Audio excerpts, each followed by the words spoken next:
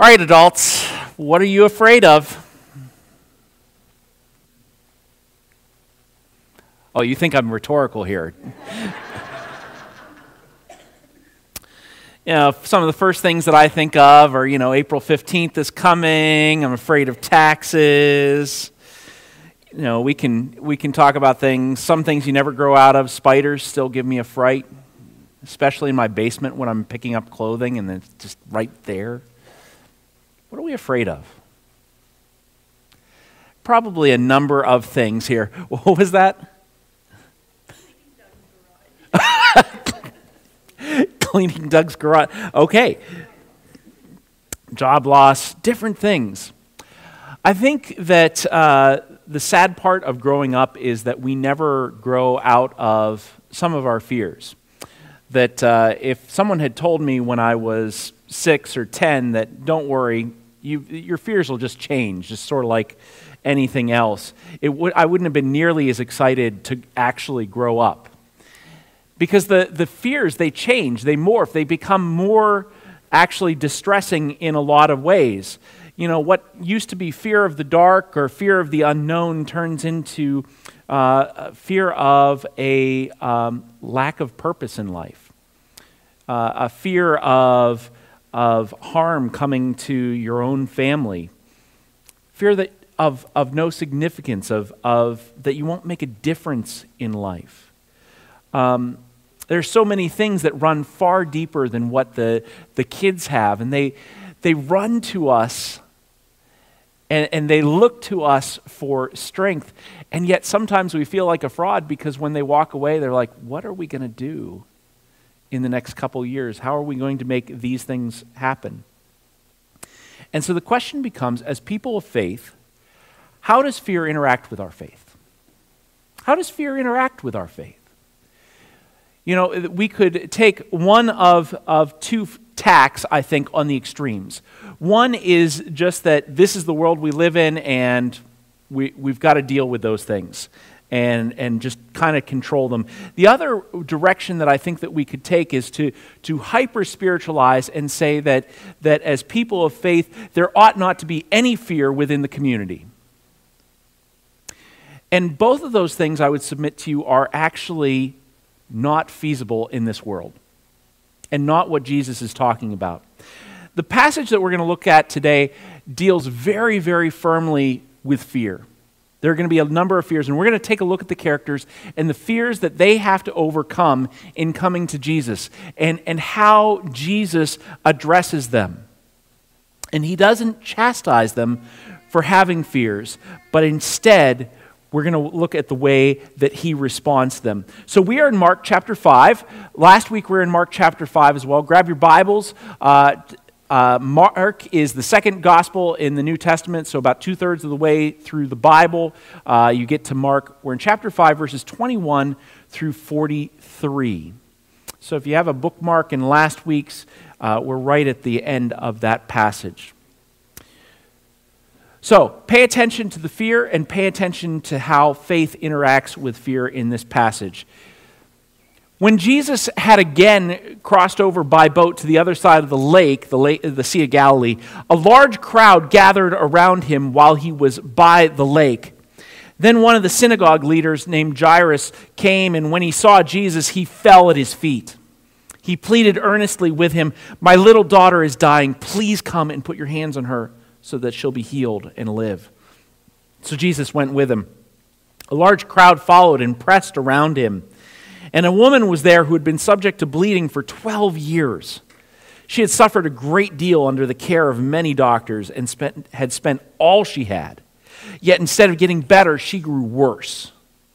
When she heard about Jesus, she came up behind him in the crowd and touched his cloak, literally the tassels on the end of his cloak, because she thought, if I just touch his clothes, I will be healed.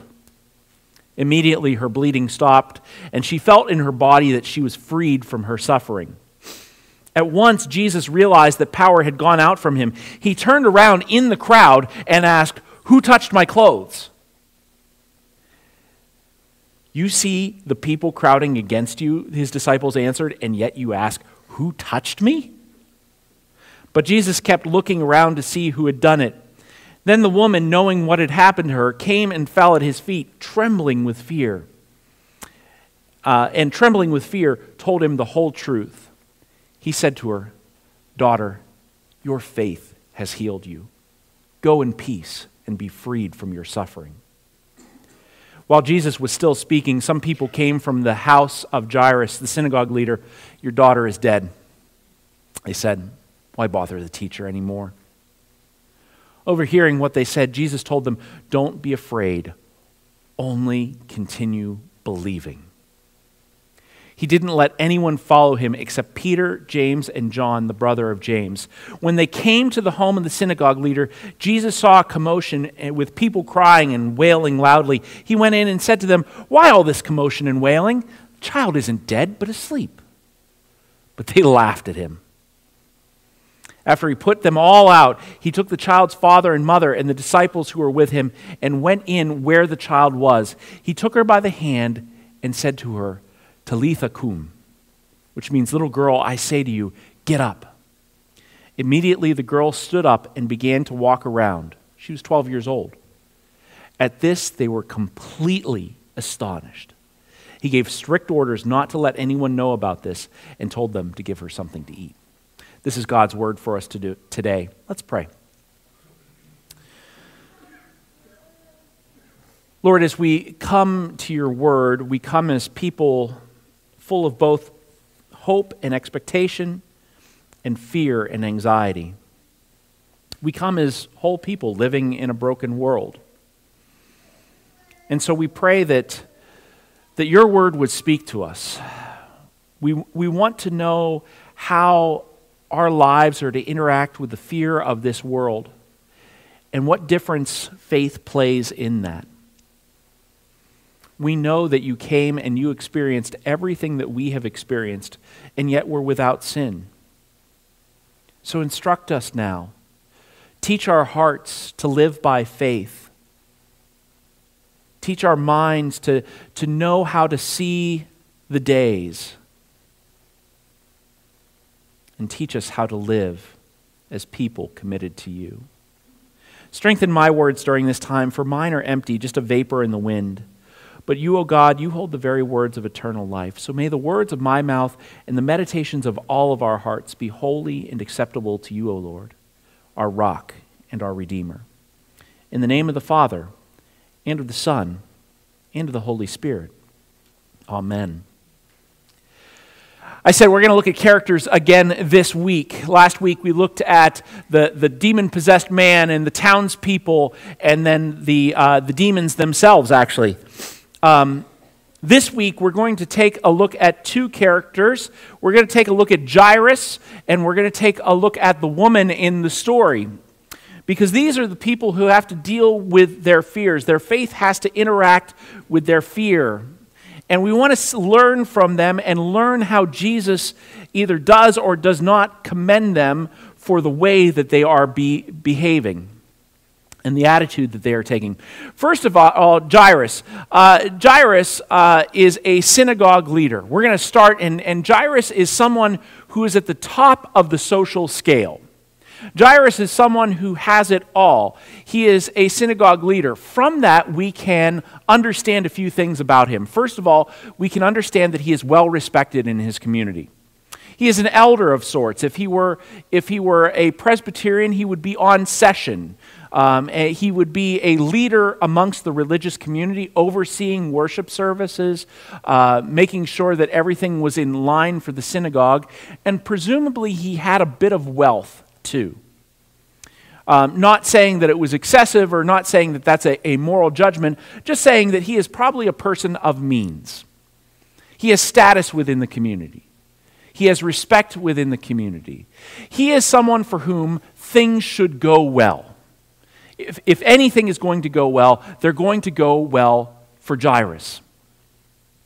But of course, we know, living in this world, that those things don't necessarily ensure that everything does actually go well. Jairus has a sick daughter. And if you have had a sick child and you don't know what's wrong with them, you know the fear that Jairus has had. Now, we have had this before. We've had the illnesses that we don't know what they are, but then there are the illnesses you do know. Ian has, when he was very young, had ear infections. And it got to be the point where we just knew. Like, we could go into the ER because no kid gets sick during the day, right? But we would go into the ER at usually 8 p.m. on a Friday, and then we would say, our child has an ear infection, he needs to be seen. They're like, oh, he has an ear infection, does he? Yep, yeah. And we would go in, and the same thing. Usually the nurses would believe us. The doctor would get in and say, well, we'll take a look. And they'd take a look and go, how did you know? I'm like, well, we recognize this. Those things don't cause you fear. But it's the things that happen that you aren't sure about. The things that are outside of your scope of understanding that you start saying, why is this going on? What's going on here? And if you've had those moments, you know what fear Jairus has. And of course, in his day and age, we can joke about the medical practice at times because you can get as many different opinions as you go, just like any other profession. But in Jairus' and Jesus' day, you would know as well that the doctor is about a shade off of a faith healer. And so you have those questions that you can ask and say, oh, I don't know if this is going to work. And Jairus is in a desperate situation, and he comes to Jesus. Now the question is, why do I say he's in a desperate situation so he comes to Jesus? Well, what we know is that Jesus is a very divisive person in that area. Jesus has been crossing back and forth across the Sea of Galilee. The entire first part of the Gospel of Mark happens in this area. And it's in this area where the Pharisees start getting upset a few chapters prior and saying, we got to deal with this guy. Some of the religious leaders, when I say Pharisees. And so when it comes to Jairus, a synagogue leader, saying that he is going to come to Jesus, he is already entering into divisive territory. He is already putting himself in a position of being ostracized by other religious leaders who have determined that Jesus is bad news for their community, bad news for their church, bad news for their synagogue. And so Jairus, in those moments, has to make a decision that may put him at odds with his community, with his surroundings, for someone that he's going to interact with and may never interact with again. Usually when we do the math on something like that, we don't want to upset our social circles. Think about the lunchroom in school. What's the cost of sitting with your friends? Nothing. What's the cost of sitting with the social outcast in front of everyone else? Oh, there's a price to pay there, isn't there? There's a cost that you end up incurring. And the same is true, sadly, when we're adults. It's just that the lunchroom happened to be next to the Sea of Galilee, and the person who was ostracized who happened to be Jesus. And so Jairus has a very real cost that he has to calculate here. He could lose his position within the synagogue. He could lose his social standing. But he fears losing his daughter. And so, in the midst of this, he believes that if anyone can do anything, it's Jesus. And that faith leads him through his fear and on his knees, falling down at the feet of Jesus. Verse 22, then one of the synagogue leaders named Jairus came, and when he saw Jesus, he fell at his feet. He doesn't just say, Jesus, when you get a spare minute, could you come see me away from the crowds? very publicly, he falls down at Jesus' feet. I paint some of this because I want to paint the picture that there is a fear that has to be overcome here. It isn't just a pride issue. It's not just an age issue, but there are very, very real fears that Jairus has to work through. And yet his faith in Jesus pushes him through that. Let's put Jairus to the side for 1 minute. We're going to pick him up in a second. Because Jesus says, yes, I will come with you. But on his way there, he is encountered by someone on the opposite end of the social scale. Here we have a woman who has been subject to bleeding for 12 years. That's the introduction we get to her. And right off the bat, we learn some things about her. The fact that she is a woman and approaching a rabbi is one thing. That is a fear that would have had to have been overcome. But because of her disease, because of her ailment, because of the bleeding, she would have been rendered ceremonially unclean because of the Jewish cleanliness laws. She would not have been able to touch anyone, otherwise that uncleanness would be transferred to the other person. And so what you would do is basically quarantine. We didn't like COVID for however long it happened in Pennsylvania. Varied state by state from my understanding. She was unclean and quarantined for 12 years. That's a long time. 12 years without being able to touch someone? I'm an introvert, and that sounds like a long period of time. 12 years without a hug, 12 years without a handshake, 12 years without your spouse or without your children or without your grandchildren or without your parents. That's a painful, painful disease. And so right off the bat, she is ostracized and she is by herself. And so we understand that there is a large amount of fear because no one would want to touch her either. That's the thing. It's not like visiting through a window, because there would be the concern that uncleanliness would be transferred to the other person. And so very much there was a fear that surrounded her that kept other people away. And over those 12 years, she had tried to have doctors, again, try to heal her. Instead of getting better, she got worse. And no doubt in her mind somewhere, she was saying, when does this end? How does this end? Does it end? Or do I end?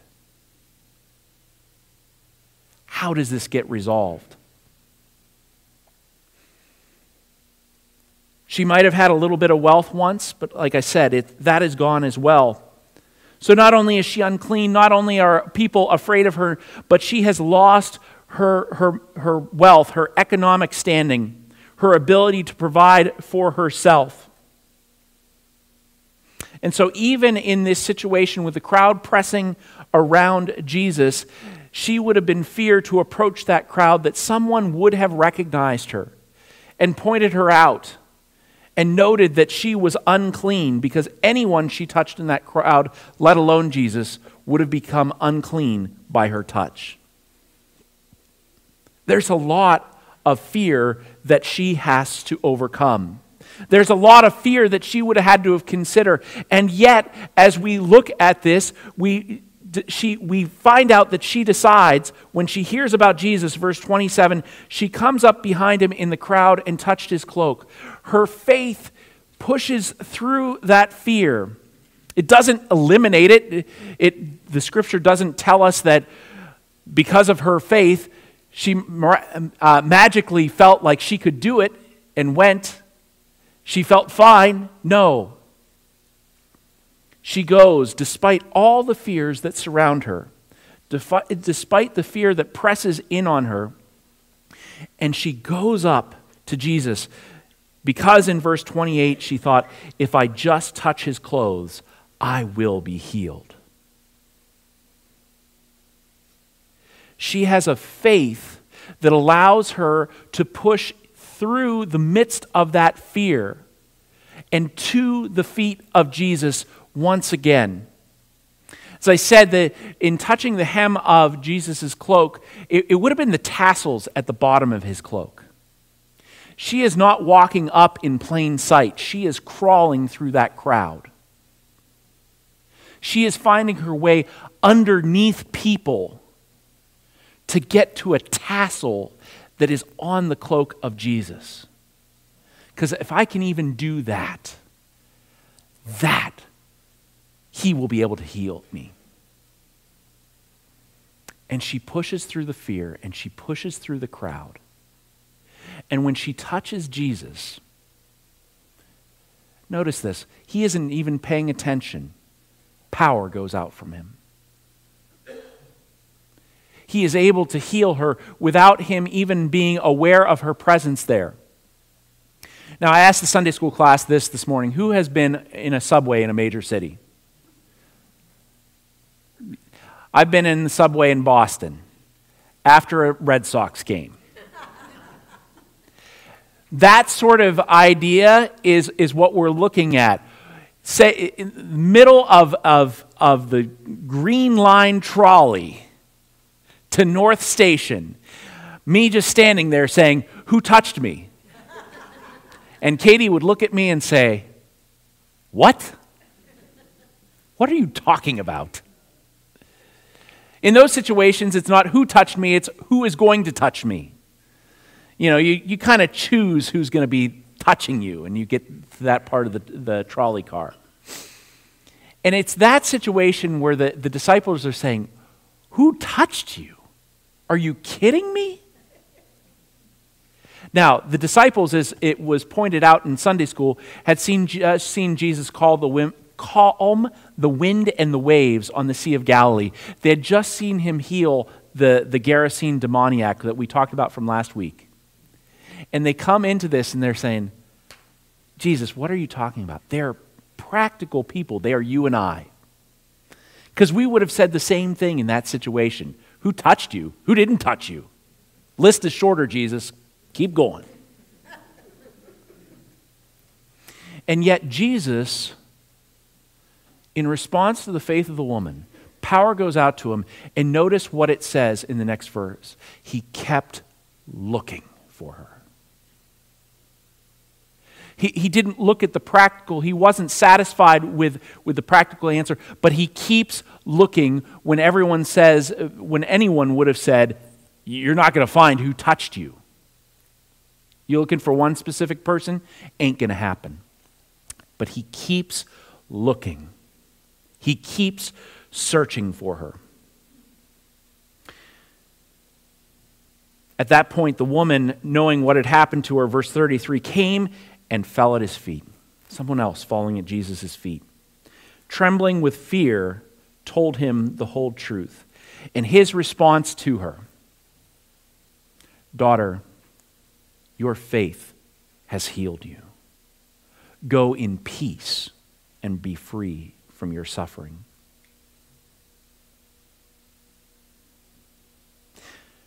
There would have been fear there would have been concern, and Jesus doesn't address that, but he commends the woman for her faith and for the fact that she persisted. And in response to her persistence, he persists in looking after her and calls her daughter. This is where we pick Jairus back up. Because while this happens in this interruption, people come back from Jairus' house and say to him, "Your daughter's dead. Just let the teacher go about his own way." Jesus overhears this, and he says something very, very interesting. Because here is an outright teaching of Jesus on the issue of fear. Overhearing what the people coming from Jairus' house say, he says to Jairus, "Don't be afraid." Most translations take the second phrase and say, "Just believe." That makes it sound like believing starts there. The actual phrase that Jesus uses is, keep on believing. The man has had faith already. He came to Jesus in faith. He fell at Jesus' feet in faith. And here Jesus says, don't let it overtake you right now. Keep on believing. Don't stop just because the circumstances have changed. Because in that, we understand that Jesus is about to reveal that he is Lord not just of sicknesses and diseases of the living, but he is Lord over death itself as well. He is there to prefigure what he is going to do ultimately to death. And he tells Jairus, keep on believing. Jairus could have said, I'm sorry, it's up. We think that the ancients were a very mystical people. We think that the ancients were very, very bent on magic, but the ancients knew some things very well, I think better than we know them. And one of the things that the ancients knew better than we did was death. They had much more experience with death than we did. Usually, unless you are in a profession such as mine, or if you work with forensics, if you work in medicine, then you come into contact with death. But for most people, it is something that happens away. And it's something that we don't talk about a lot. Even the language surrounding it changes to keep us from experiencing it too much. Language around funerals has changed in the past 20, 30 years. We no longer have a funeral. We no longer have a memorial service. It's a celebration of life. We've couched it in more positive terms. A hearse is no longer a hearse. It's a funeral coach. We do a lot to keep the discussion of death away. We do a lot to keep it at bay. And yet Jesus here is saying, don't allow that fear to creep in. Those people would have known what death was. There's no saying, well, she was in a coma. There's no saying, oh, she whatever, had a seizure or whatnot. They knew what death was. And Jesus is saying, that doesn't matter. Just keep on believing. And he goes in and he touches her, holds her hand, and says, little girl, get up. And she gets up. There was no condemnation for Jairus for the fact that he had fear. That there was, his decisions were fraught with anxiety. But the faith didn't eliminate that, but it helped them to push through fear and to the feet of Jesus. That's what faith does.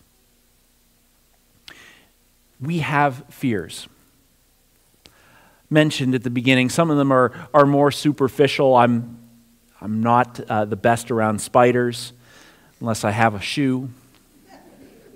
Then I'm pretty good. But there are some that are more deep. Like I said, significance. Do I make a difference in this world? Do I have a purpose in this world? In a world where I can be anything, do I mean anything? Fear of harm to our family. We want to protect our loved ones. We want to protect our family. We work hard to create an environment where they live and they thrive and they get purpose and meaning and health. But what happens when we can't control that? What happens, like with our prayer requests, when it's a 6-month-old and we're praying for their life?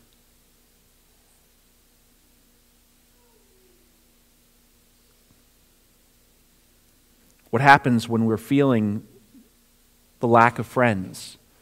What happens when we feel alone? What happens when we have however many social media friends and we feel desperately by ourselves?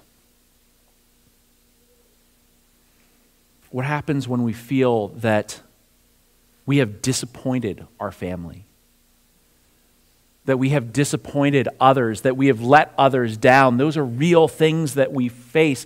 And Jesus here teaches us that faith doesn't eliminate those situations, but what happens is that through faith, we are able to push through them to the feet of Jesus.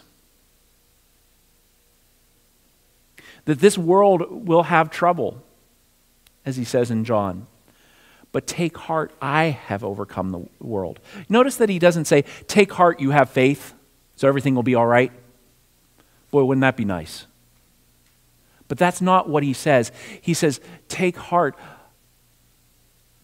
In this world you will have trouble, but I have overcome the world. Faith doesn't eliminate the fear and the anxiety and the pain in this world, but it is the strength that allows us to move to the feet of Jesus.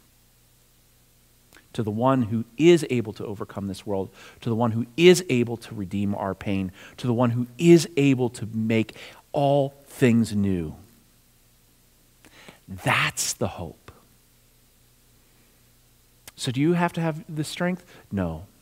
This week you have to have the faith to come to the feet of Jesus and to find what you need to overcome, that he will overcome the deepest fears that you have this week. Let's pray. Lord, I don't know what's on people's hearts this week, but you do. Let your Holy Spirit be working on each of our hearts in the deepest recesses, in the darkest recesses where we don't know what's going to happen and where we fear the things that will happen. Let your Spirit be working to strengthen our faith to come to you. Lord, you are so good. You are so gentle with us.